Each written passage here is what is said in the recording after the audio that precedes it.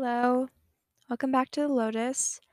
So, here on the Lotus, we are no strangers to outlandish religious beliefs, but I would like to warn y'all before we get started that just to make it clear, we are in no way trying to shame any people of any religious backgrounds or beliefs. We are only sharing true stories of exorcisms and extreme religious activities and events. Religion can be the light that guides one through life, but when it becomes abusive and damaging to yourself and those around you, it is wrong, and we consider it wrong here. Abuse is abuse, and religion is religion. They're two separate things, and this is not about shame or blaming each other. This is just about informing. Like I've said before, the Lotus is in no way a religious or spiritual podcast. It was at some point in time labeled as a spiritual podcast, but that's because we talked about spiritual things. But this isn't like a specific spirituality that we're talking about. It's just, all kinds of extreme religions in general. It is only to educational, it's only about educational and often about ethics. That's like, what we preach the most is morality and ethics. So to start off, let me give you background information about the two religions that we'll be discussing in the first part: the divide in Catholicism and the Reformation of the Catholic Church. In the early 1500s, particularly when German preacher Martin Luther wrote the 95 Thesis, made up of literally 95 things we found to be unethical in the Roman Catholic churches of Germany at the time, he made the first copies in history. With the help of the printing press, he had the ability to spread his thesis around Wittenberg, Germany, and eventually nailed his thesis to the door of the Castle Catholic Church. This would start the beginning of the Protestant Reformation in Germany at the time. Now, in modern times, people may identify as either Orthodox Catholics or Protestant Catholics.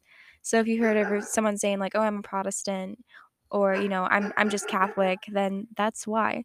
This was brought up by the acts of Martin Luther. If that name sounds familiar to you, that's because Martin was the same guy Dr. Martin Luther King was named after, the man that advocated for equal rights for Americans at the time in 1964, and he was the black man that was actually fatally shot um, because of what he was doing for preaching what was wrong with America at the time. So both really interesting and, what I would say awesome people that stand up for what they believe in. So again, when the Catholic Church found out about Martin Luther's act of exposing them, they decided to hold a conference called the Diet of Worms. This sounds funny because when I first heard this, I thought it was like people literally eating worms, but that's not true. This is literally diet, means like gathering or meeting at the time, and Worms was simply a city in Germany during this time. Um, yeah, so that's what it really was. The burning reason that bothered Martin the most was indulgences. So, if you don't know, indulgences were invented by the Catholic Church for sinners to buy forgiveness from God and promise them a spot in heaven even if they've sinned. Martin Luther found this to be unethical because, in his eyes, they were taking advantage of naive people in vulnerable circumstances. And, when they preach God, God is about forgiveness, and God probably would never ask for money to be forgiving people left and right.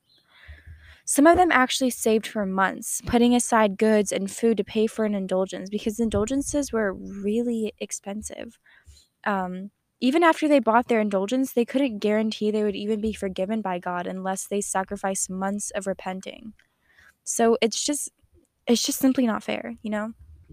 The 95 Thesis only gets more disturbing, though. Here's a quote from Martin Luther directly.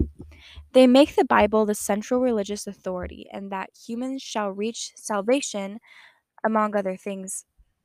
Sorry about that, I was interrupted. So, they make the Bible the central religious authority, and that humans shall reach salvation only among their faith and not by their holy deeds. So, really, it just everyone is equal, but in the sense that um, everyone has to be like faithful to God, and that means that they cannot have sex until marriage. They cannot date anyone that is of the same sex. Obviously, very, very, very much strict and very much controlled. Even though, holy masters like people that preach the gospel, like preachers and nuns and everything, it's just so controlled for them. But of course, like in the male authority, the preachers and like the priests or whatever, they get so much more leeway. One, because they're more powerful, and because they're hypocritical. There's so much hypocrisy that I see a theme of in this episode. So if hypocrisy triggers you, you're just going to be super upset throughout this episode. So I invite you to determine what this means to you, what this last quote meant to you. But personally, this means that the church has found a way to weaponize the Catholic faith and reward people for following them instead of God, who the religion is actually meant to worship is just God, just like the Lord. So according to link inserted will be in the description, obviously, um, he made 5 central points that elaborated on into the 95 Thesis. 1. Buying indulgences to finance the building of St. Peter's and the founders of the Catholic Church is not fair. 2. The Pope has no power over purgatory. 3. Buying indulgences gives the Catholic people a false sense of hope and endangers not only their salvation but honest relationship with God. 4. The Inquisition, which I'll get into that later, what that means. And 5. Corruption of the spiritual leaders. So, trigger warning for the next part because it's about to get a lot more upsetting from here. Trigger warning for abuse, torture, physical and emotional torment, anti Semitism, and racist ideology. There's your warning. Okay, so remember how I brought up the Inquisition? The Inquisition was a powerful office set up underneath in the basements of most Catholic churches and ministries.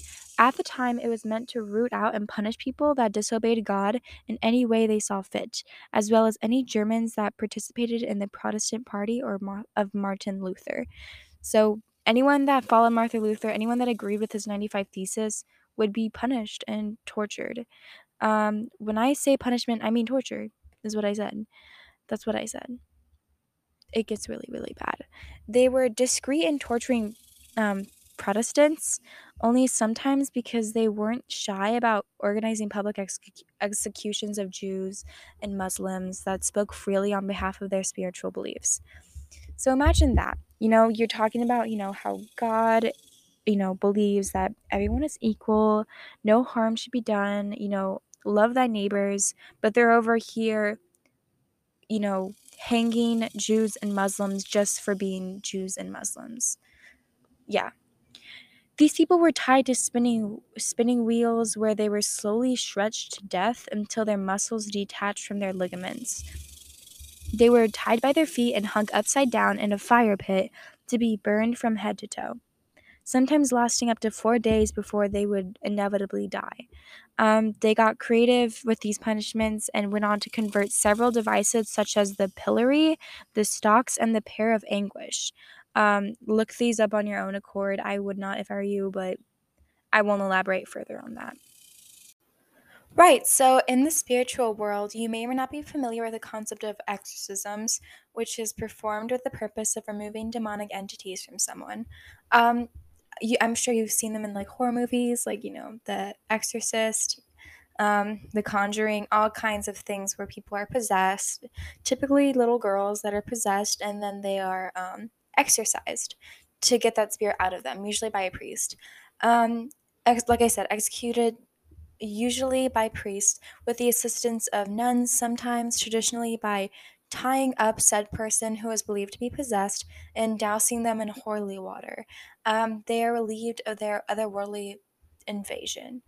So, according to a site source, will be in podcast notes, but possessed individuals are depicted as displaying bizarre and erratic behaviors.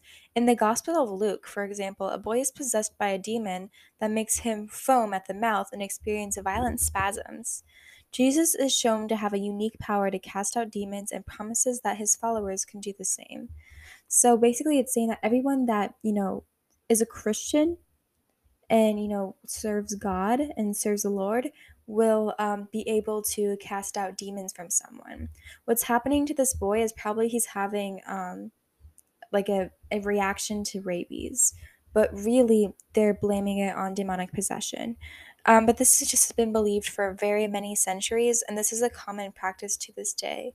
Obviously, in the early days of Catholicism and Christianity, there was religious beliefs involving very natural and normal things to us today. With this quote from the source, a common seizure that is caused by neurological abnormalities would be seen as a punishment from God or a demonic possession that called for an exorcism. In this light, we know for sure our perception of mental health has changed substantially for our own best interest. And also, not just mental health, but also abnormalities. So, people who are neurodivergent and, may have seizures. In that case, people understand that better now, and we don't just blame that on demonic possession, which is a great thing. Obviously, exorcisms are dangerous, and in the most realistic sense, it can harm the person believed to be possessed. Some other classic reasons people underwent exorcisms was the Salem witchcraft trials, which took place back in February of 1692 and ended by May of 1693. Around this time, especially in highly religious areas of Massachusetts and early New England colonization, there was a witchcraft scare. Early Christian families had a deep fear of disobeying God and ending up in hell. They were really scared of going to hell. So much of what we already actually resorted to murdering people, murdering any woman that conveyed the slimmest possibility of practicing witchcraft. What, you might ask, made people believe that they were actually witches? Um, so here are some examples.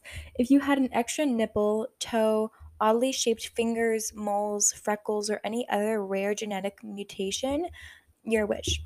If you're infertile or don't have enough kids up to the standard of that time, you're a witch. If people are known to be envious of you, you're a witch. If you're either really beautiful or really ugly, you're a witch. If you're a minority, such as an outside of the norm from light skin and light hair, especially if you had dark eyes, you're a witch. If you're related to someone else accused of witchcraft, you're a witch.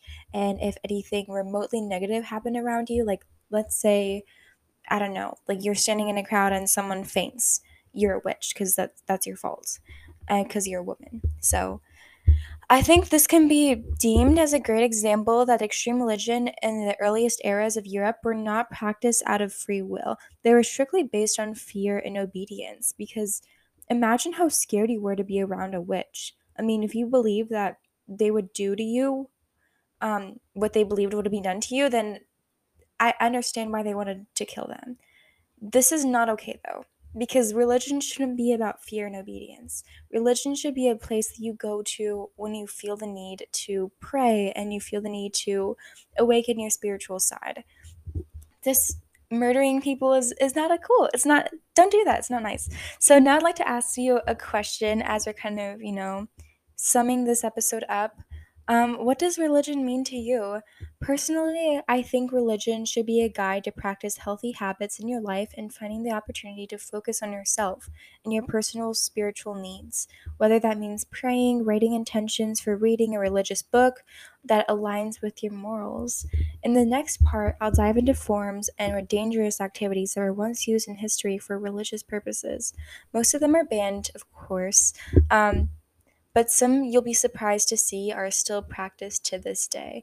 If you don't know already, I have an Instagram for the podcast, and yeah, if you have your phone on you, please look us up on Instagram, _the_lotus_official, and there you can watch as many videos, as much video and audio content as you wish. I post weekly with updates and mini lessons, and I'm usually open in the DMs if you have any ideas or business inquiries. You can talk to my contact. You can look through and and interact with my content there. Next episode will be exclusively about parapsychology. So if you're into that, please listen, and that'll be a separate three-parter on its own. So thanks again for joining me, and remember to stay thoughtful. Bye. Have a nice day.